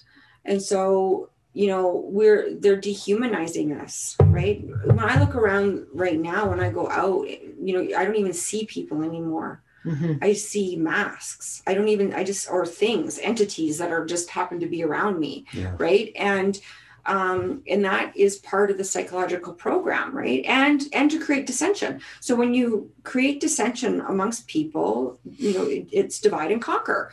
This is, these aren't new theories. These are just what people do. Like, they're trying to reduce the amount of time that we get to talk about these things with people. They want to scare us with information that makes no sense whatsoever, and they're dehumanizing us with forced mask wearing. Are you guys familiar with the Biderman's chart of coercion? No. Yeah. It's a good one. It's for anybody who's interested. It's called Biderman's chart of coercion, and actually, what it's about is how to torture people. Right? It's actually it was torture. It was like how do you torture somebody so they'll eventually tell you the truth and interrogate them. But it basically goes through the steps. We won't go into the details. But it basically goes through the steps that we've been going through in terms of shop. See if it looks a little bit similar. Go see if it's similar. And then they give you a little bit, we're going to free things up. And they give you that, see, if we just do this, if we're just good little boys and girls, they're going to let us have Christmas. And then they take it away. And notice the language around it, Henshaw and Nenshi, the shaming. This is your fault. Yeah. You guys aren't doing what you're supposed to be doing, and you're causing people to get sick, right? It's your fault. I don't know. When I go around, I'm never around people who also don't have a mask on. Yeah. Seriously. Well, and it's interesting. Mm-hmm. Yeah, I call it the logic litmus test. I was having this discussion with a neighbor, and he kept saying these things. I wear a mask for my protection. I goes, well, let's just run that up the logic litmus test. I'm like, I go into the garage, I turn on the bandsaw, I throw on a mask, right? And I run the thing, because when I exhale, my mask wants to go out, and when I inhale, it wants to suck onto my face so I don't get sawdust in my face. I don't want to get that stuff in me. So the idea that if you want to make it psychologically, I wear it to protect you and not me, it's a piece of cloth, and it goes both directions. Yeah. Well, how is that going to protect you 5 feet from the door of Earl's to the door? 100%. But this is the logic litmus test, right? And so, what I like doing is I like asking questions when I get into these conversations. Yeah. I'm not much of a broadcaster. I'm more of a one-on-one. Well, let's just talk about this then, right? And just the whole idea, let's just logic this through and see if it makes any sense, right? We've lost the logic, the reason, the critical thinking, the common sense. and we just listen and do as we're told. And I know Mike can, talk, because we've been looking at this for a long time as well, and as I know you have as well, but like it is about the destruction of the world as we know it. Like going back to normal will never happen. Like that's not happening. Now, there was stuff that needed to be changed with the normal anyway, right? Like, so this can be a really good opportunity too, right? I think if we approach it the right way, but we do need to acknowledge what the hell's going on here first 100%. And see it for what it is, and then start to make the changes before it's too late. But, and I don't know, when is it going to be too late? Well, yeah. And how do you see us coming out of this? What are your thoughts? You have to, from my opinion, and Mike says this all the time as well, civil disobedience is not an option, like is not a choice. And like you have to assert your rights now, because there is not going to be a different time to do so, right? You have to assert your rights now. And that means don't wear the mask. That means assert your exemption, that you know your body better than anybody knows your body, right? And who is to say that this PCR test that we know is faulty, we're not allowed to see our doctors any longer. If we do it at Zoom meetings or whatever, they're not even part of the process of making a diagnosis any longer. Like, we need to take back our own autonomy, and civil disobedience is necessary. It just is. It's a duty. Yeah. I think it's Gandhi says something like, civil disobedience is a duty when the government has become corrupt. Yeah. And I can't remember where we came across. I came across a quote that says, "It's immoral to obey an immoral law." Yes. Right. So, and from both sides, to carry it out from, say, somebody who's carrying out orders, or from myself to follow the fact that I have to suppress my ability to get unencumbered air into my mouth and expel my toxins. That to me is my basic right as a human being on this notwithstanding, like as we've said multiple times this evening, 99.7% of people are going to survive. This is not a killer that is devastating the planet. And those are inflated numbers. Exactly. Those exactly. Are, right. That Deborah Birx on film said, we're taking really wide berth, what we're calling COVID. Well, there's something circulating on the internet right now with the health minister or some sort of health person in Ontario who was hot mic'd, and just today. And then she's just like, she's like, I don't even read any. I just read whatever they write for me. Oh, that's what somebody put that on my page. It's like, I don't even know why I look at all these papers, right? I just read what I just say what they tell me to say anyway. Exactly. Right. Isn't that amazing? And also in Ontario, there's a headline that they're declaring anybody that was so-called diagnosed with COVID and it's a suicide, that suicide is a COVID death. It's not even a suicide. Yeah. Well, they have to hide those numbers now. And the thing I talked to a Foothills hospital because I wanted to know the protocols. Like, are they actually treating anyone, or is it literally like go home and chicken soup? Like, are they even suggesting that people take vitamins or hydroxychloroquine or anything? Right. Like, is there any protocol? Right. Are they even trying to help people? Right. Yeah, because Henshaw certainly won't say anything about that. The woman I talked to got quite frustrated with me because she's like, well, it depends on how it presents. And I'm like, well, this is like a respiratory virus. What do you mean? Like, so I didn't understand. I'm like, what are you talking about, how it presents? And she went on to explain to me how this is presenting itself in some cases as respiratory, but in other cases as rashes, as gastrointestinal difficulties. So I would really like the Foothills Hospital to explain to me how a respiratory virus can cause a rash or a gastrointestinal challenge. Right. Yeah. Well, it's everything. So, and that's the thing. Where's the suggestion of creating health? It's all about protection, cut off, move away. It's not about, okay, it doesn't matter how anything's presenting. Some basic things like zinc and vitamin C and vitamin D are necessary for good, robust health, no matter what.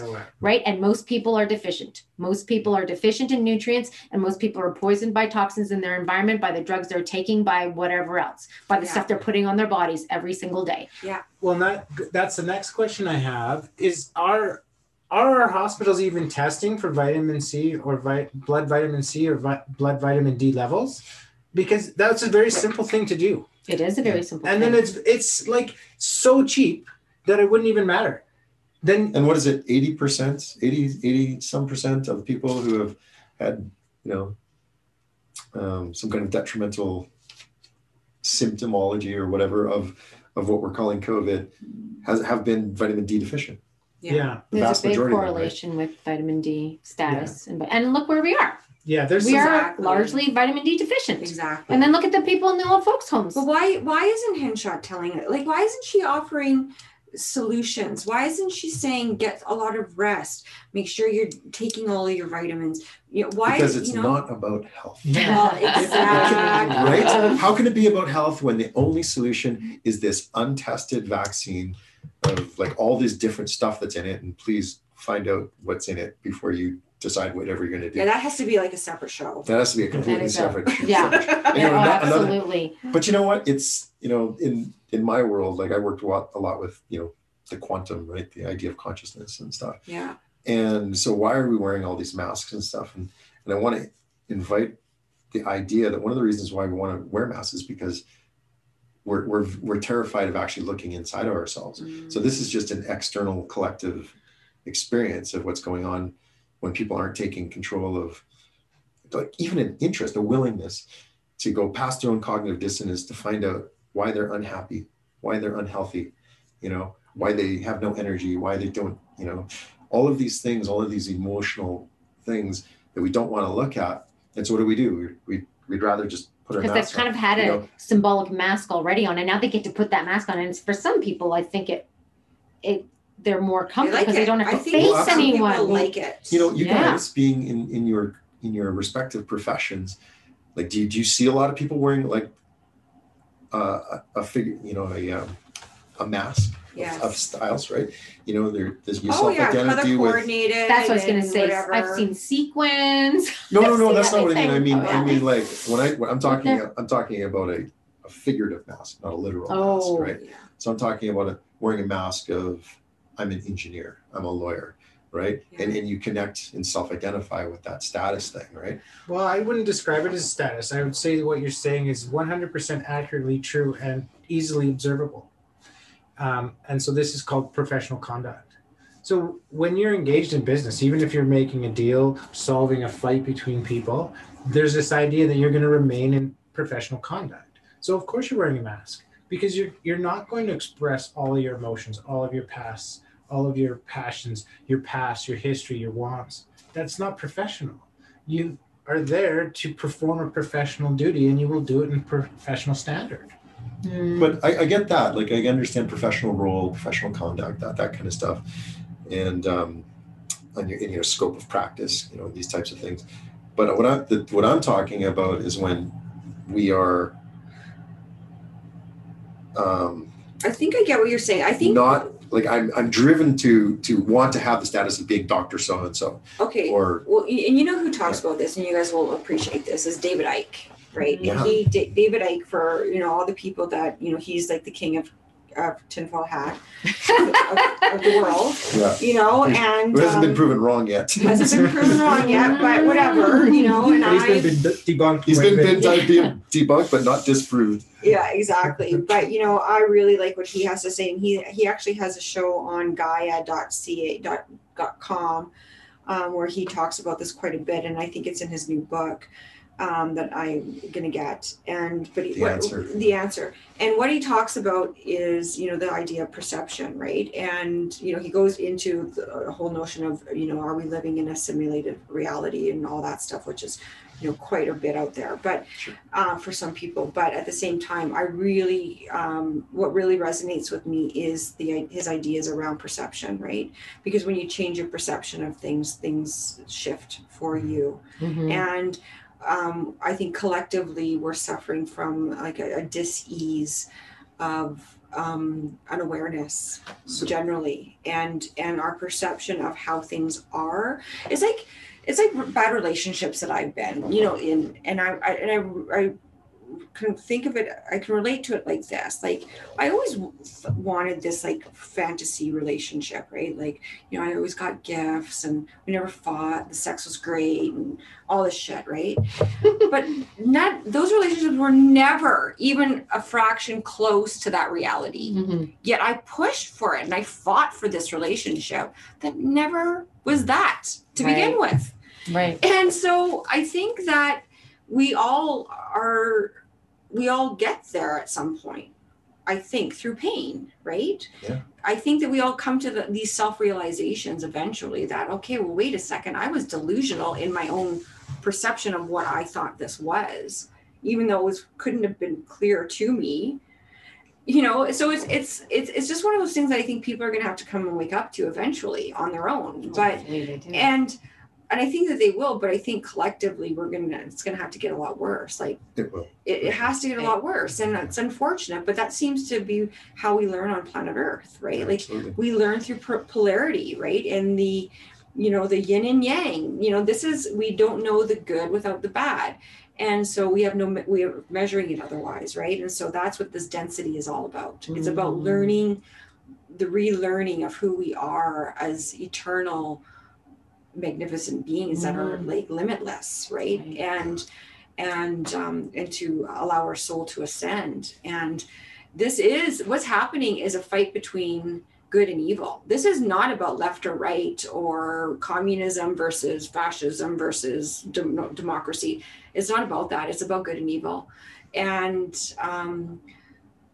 I just firmly believe that, and I feel that very deep in my heart, and I don't care what other people think. I mean, that's the other thing. That's important. I do not care what other people think, and that's where more people need to be, because I 100% agree with you. So, did you have a comment? So, we're getting really on in time here. Yeah. So, I'm just wondering if you had a comment to that, and then afterwards, I just want to see if there's some couple things that haven't been addressed that you want to say before we're done. Okay. So, I think you want to say. So, Ike addresses that what you're saying, and he says, "You are not your labels. You are all that ever was, is, and ever will be." And that's that quantum physics you're talking about, the quantum vacuum fluctuation. Yeah.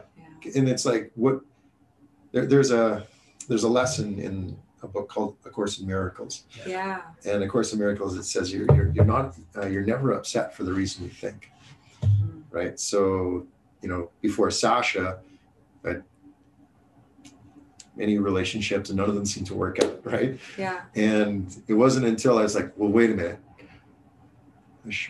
there's only one common denominator here.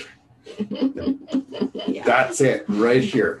And it wasn't until I went inside and started like sorting out the stuff did, you know, I ever have something like this. Like now we're going to be 15 years in, and it's sweet.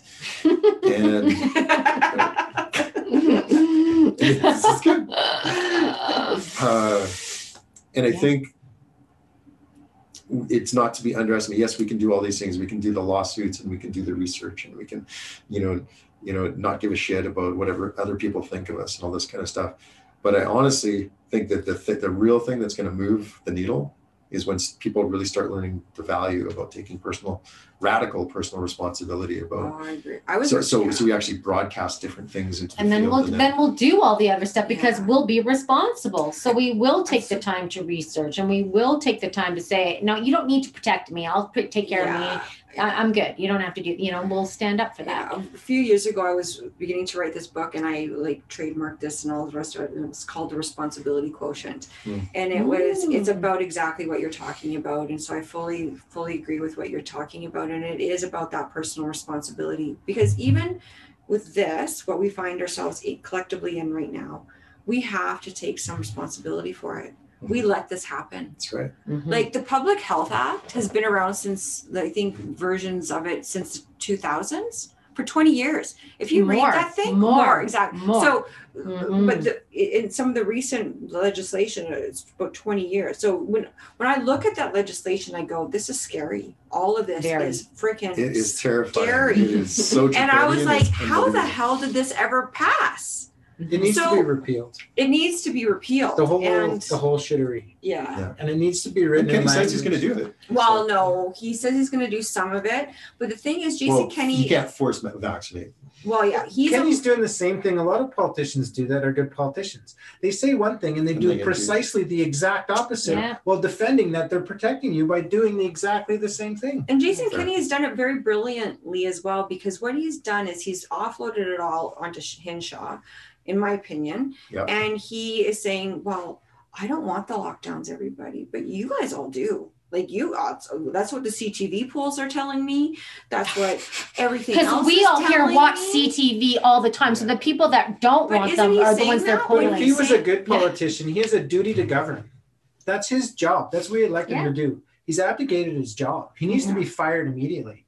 Because if he actually felt that way, he would have brought it back into the legislature, back onto the floor, and had a discussion. Yeah. Well, then let's talk about it, Kenny. Right. Like you can't be a pretend dictator. Like that doesn't work for me. Yeah. So I think thank you very much for having us on, and we will work with you and share the more information as our website grows, and admittedly we're behind the 8 ball too, because we saw this happening in March, and now we kind of were like, holy shit, this is actually going into full tilt. Yeah. So but yeah, I think the biggest message is too, I really love your message. Like I really love it. It is esoteric. It is spiritual. It's about learning who we are as people. It's about finding that strength of who we are as people and honoring that and trusting ourselves to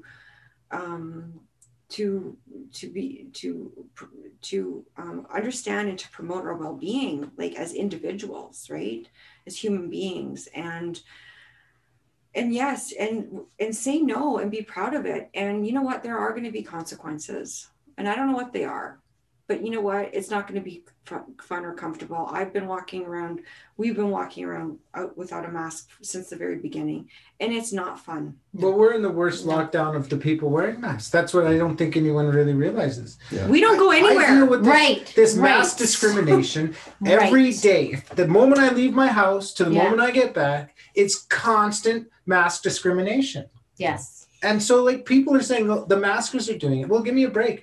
The people who are not wearing masks, we're in the worst lockdown ever. Totally. Because we are. Agreed. I never even thought about it that way. That is totally true. Because it makes you not even want to go anywhere. It makes you not want to participate. It doesn't. Yeah. And it's so uncomfortable. And I get that. Either that or we're all like Pepe Le Pew, right? Well, and you walk down and everywhere you're walking, you're infecting everybody. But you know what? We don't go. We just don't go out anymore. Like literally. We avoid the mall at all costs, and at Christmas it's very difficult, but we shop online and get food delivered. We get, we don't do any other than go to work if we're allowed to. We don't go anywhere. Well, then ask the people not wearing masks for medical reasons or otherwise. How many of them are willing to have a doctor or anyone shove a Q-tip up any orifice? Right. So if the whole problem here right now is these so-called cases, how can you blame people not wearing masks? People not wearing masks are probably not getting tested because they don't want anything shoved in their body that they don't want shoved in their body. Agreed. Right? So they really need to challenge the narrative. It really flipped truth on its head, and a lot of people are starting to see through it. And I think that is the whole goal. The goal is that we don't have to wait 5 or 6 years to fight this out in court. The goal is not that we don't wait 2 years until the destruction of our economy reaches the same magnitude of 1920. Mm-hmm. Like these things, we can still avoid them. We can still avoid this public policy disaster. And that's what the epidemic is. This is an epidemic of very purposefully designed public policy to destroy our current mode of life, to bring in this Klaus Schwab reset. Right. And it's a horrible truth, but it is the truth. Mm-hmm. And not believing it, I'm sorry for you people out there suffering cognitive dissonance, but not believing it does not make it less true. That's right. Right. Yeah. Yeah. And as a parent, that's the thing that makes me, it's just like our son is suffering, right? He's just like, I'm so done. He just wants to go back to think about all the kids. Exactly. All the kids, they want to play hockey. They want to see their cousins. People don't understand. They want to be in school. The psychological ramifications of what they're supporting in the long term on that psyche of that child. Yeah. Like when these kids who are, let's say 10 and under, when they become 20-year-olds or 30-year-olds, it's going to be I take really a different spin on that. I'm very hopeful of that because I think it'll be just like the 20s.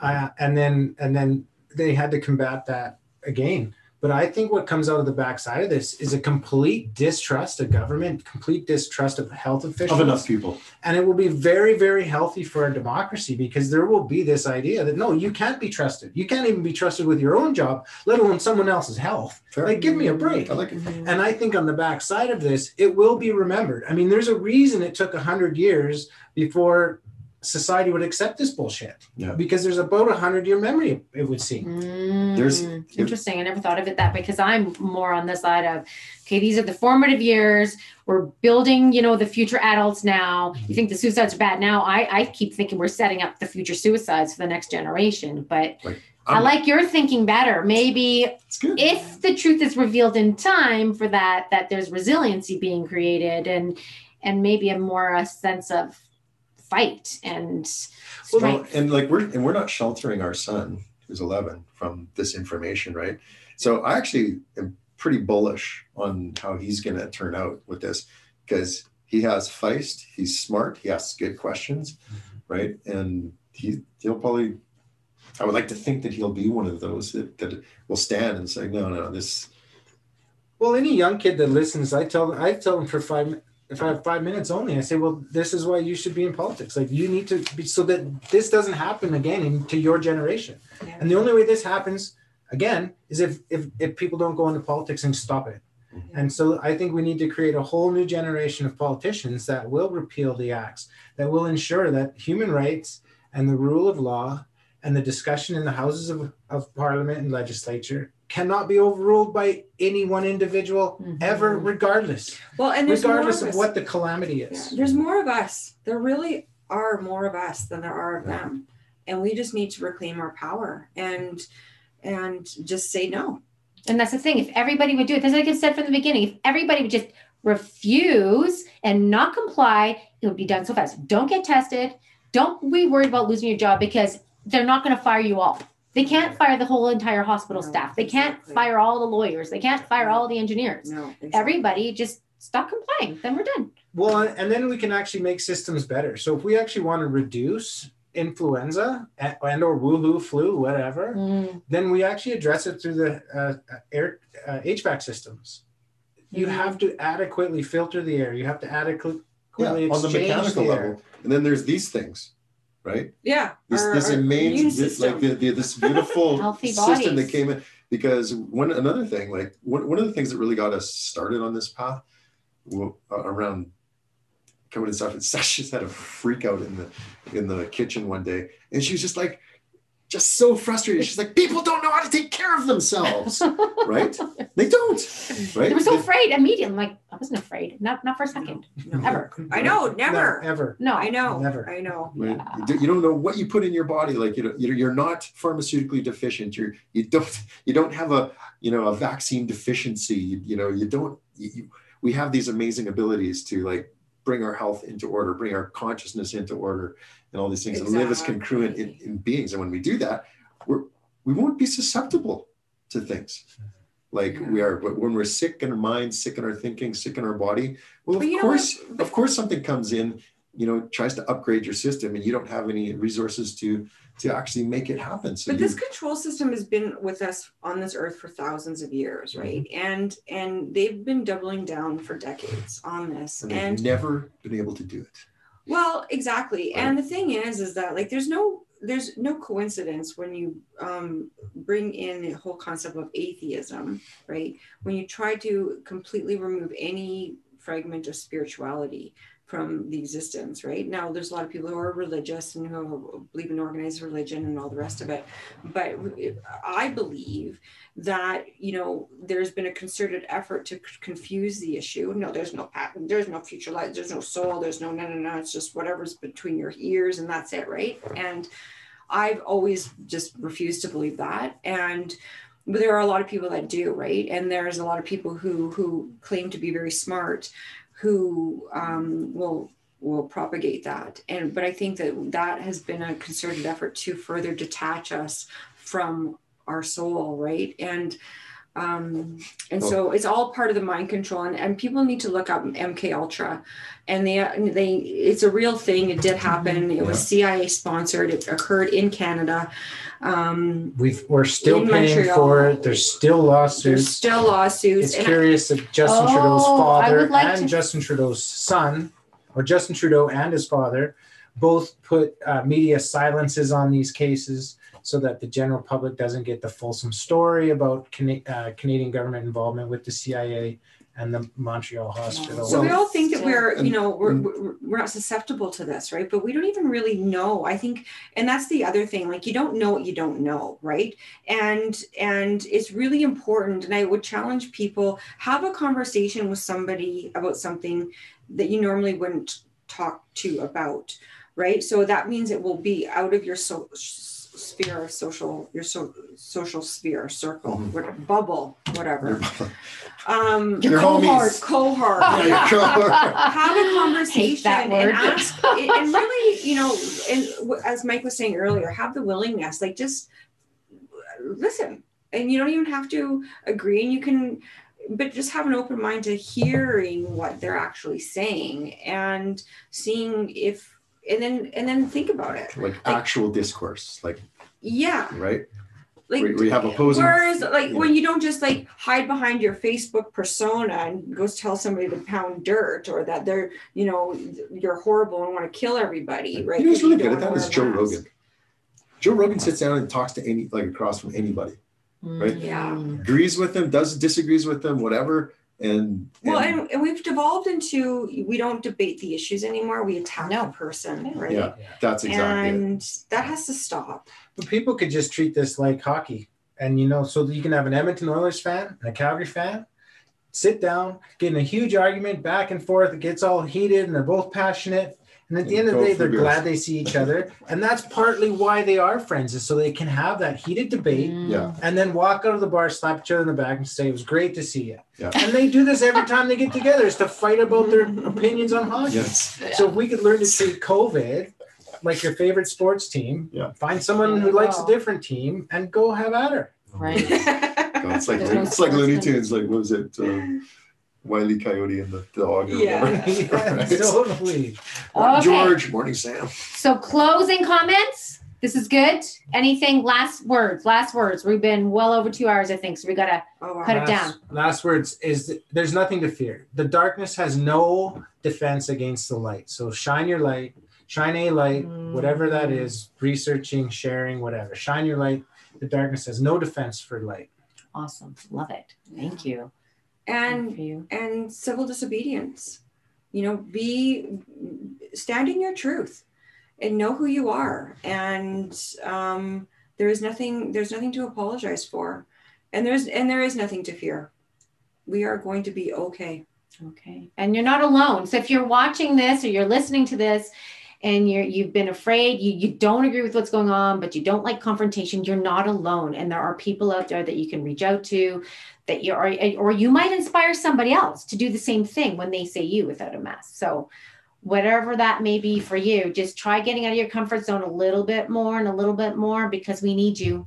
We need you. The world needs you. And it's now. It's now. Now's the time. Nobody's holding a gun to your head right now telling you to wear that mask or get a vaccine. Yeah. And I don't know if that's going to be the case in the future. So kind of dark, but shine your light. How about that? And I would add, I think the first challenging conversation you should have is with yourself. Yeah, I like that.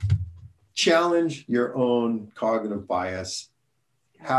Question what you're thinking. Have the guts to do that. Have the courage to. Have the wisdom to do that. Because smart isn't wisdom is not the inevitability of being smart. Anyways. A sick mind can't heal a sick mind. I don't know what I don't know, and so and don't be afraid to get that second opinion, right, from a friend or a colleague, because we all need help. We all do. We do, and we need sounding boards, and we need but we have to be willing. We have to be willing. feeling it. Okay, well, good. Thank you both so much for sharing your ideas and your thoughts and your research findings and everything. I really appreciate your time. Thank you for having us. Okay. That was fun. Pleasure. Yeah. Okay. Awesome, guys. All right, guys. That's another episode. See you next time. Thanks for joining us. Bye.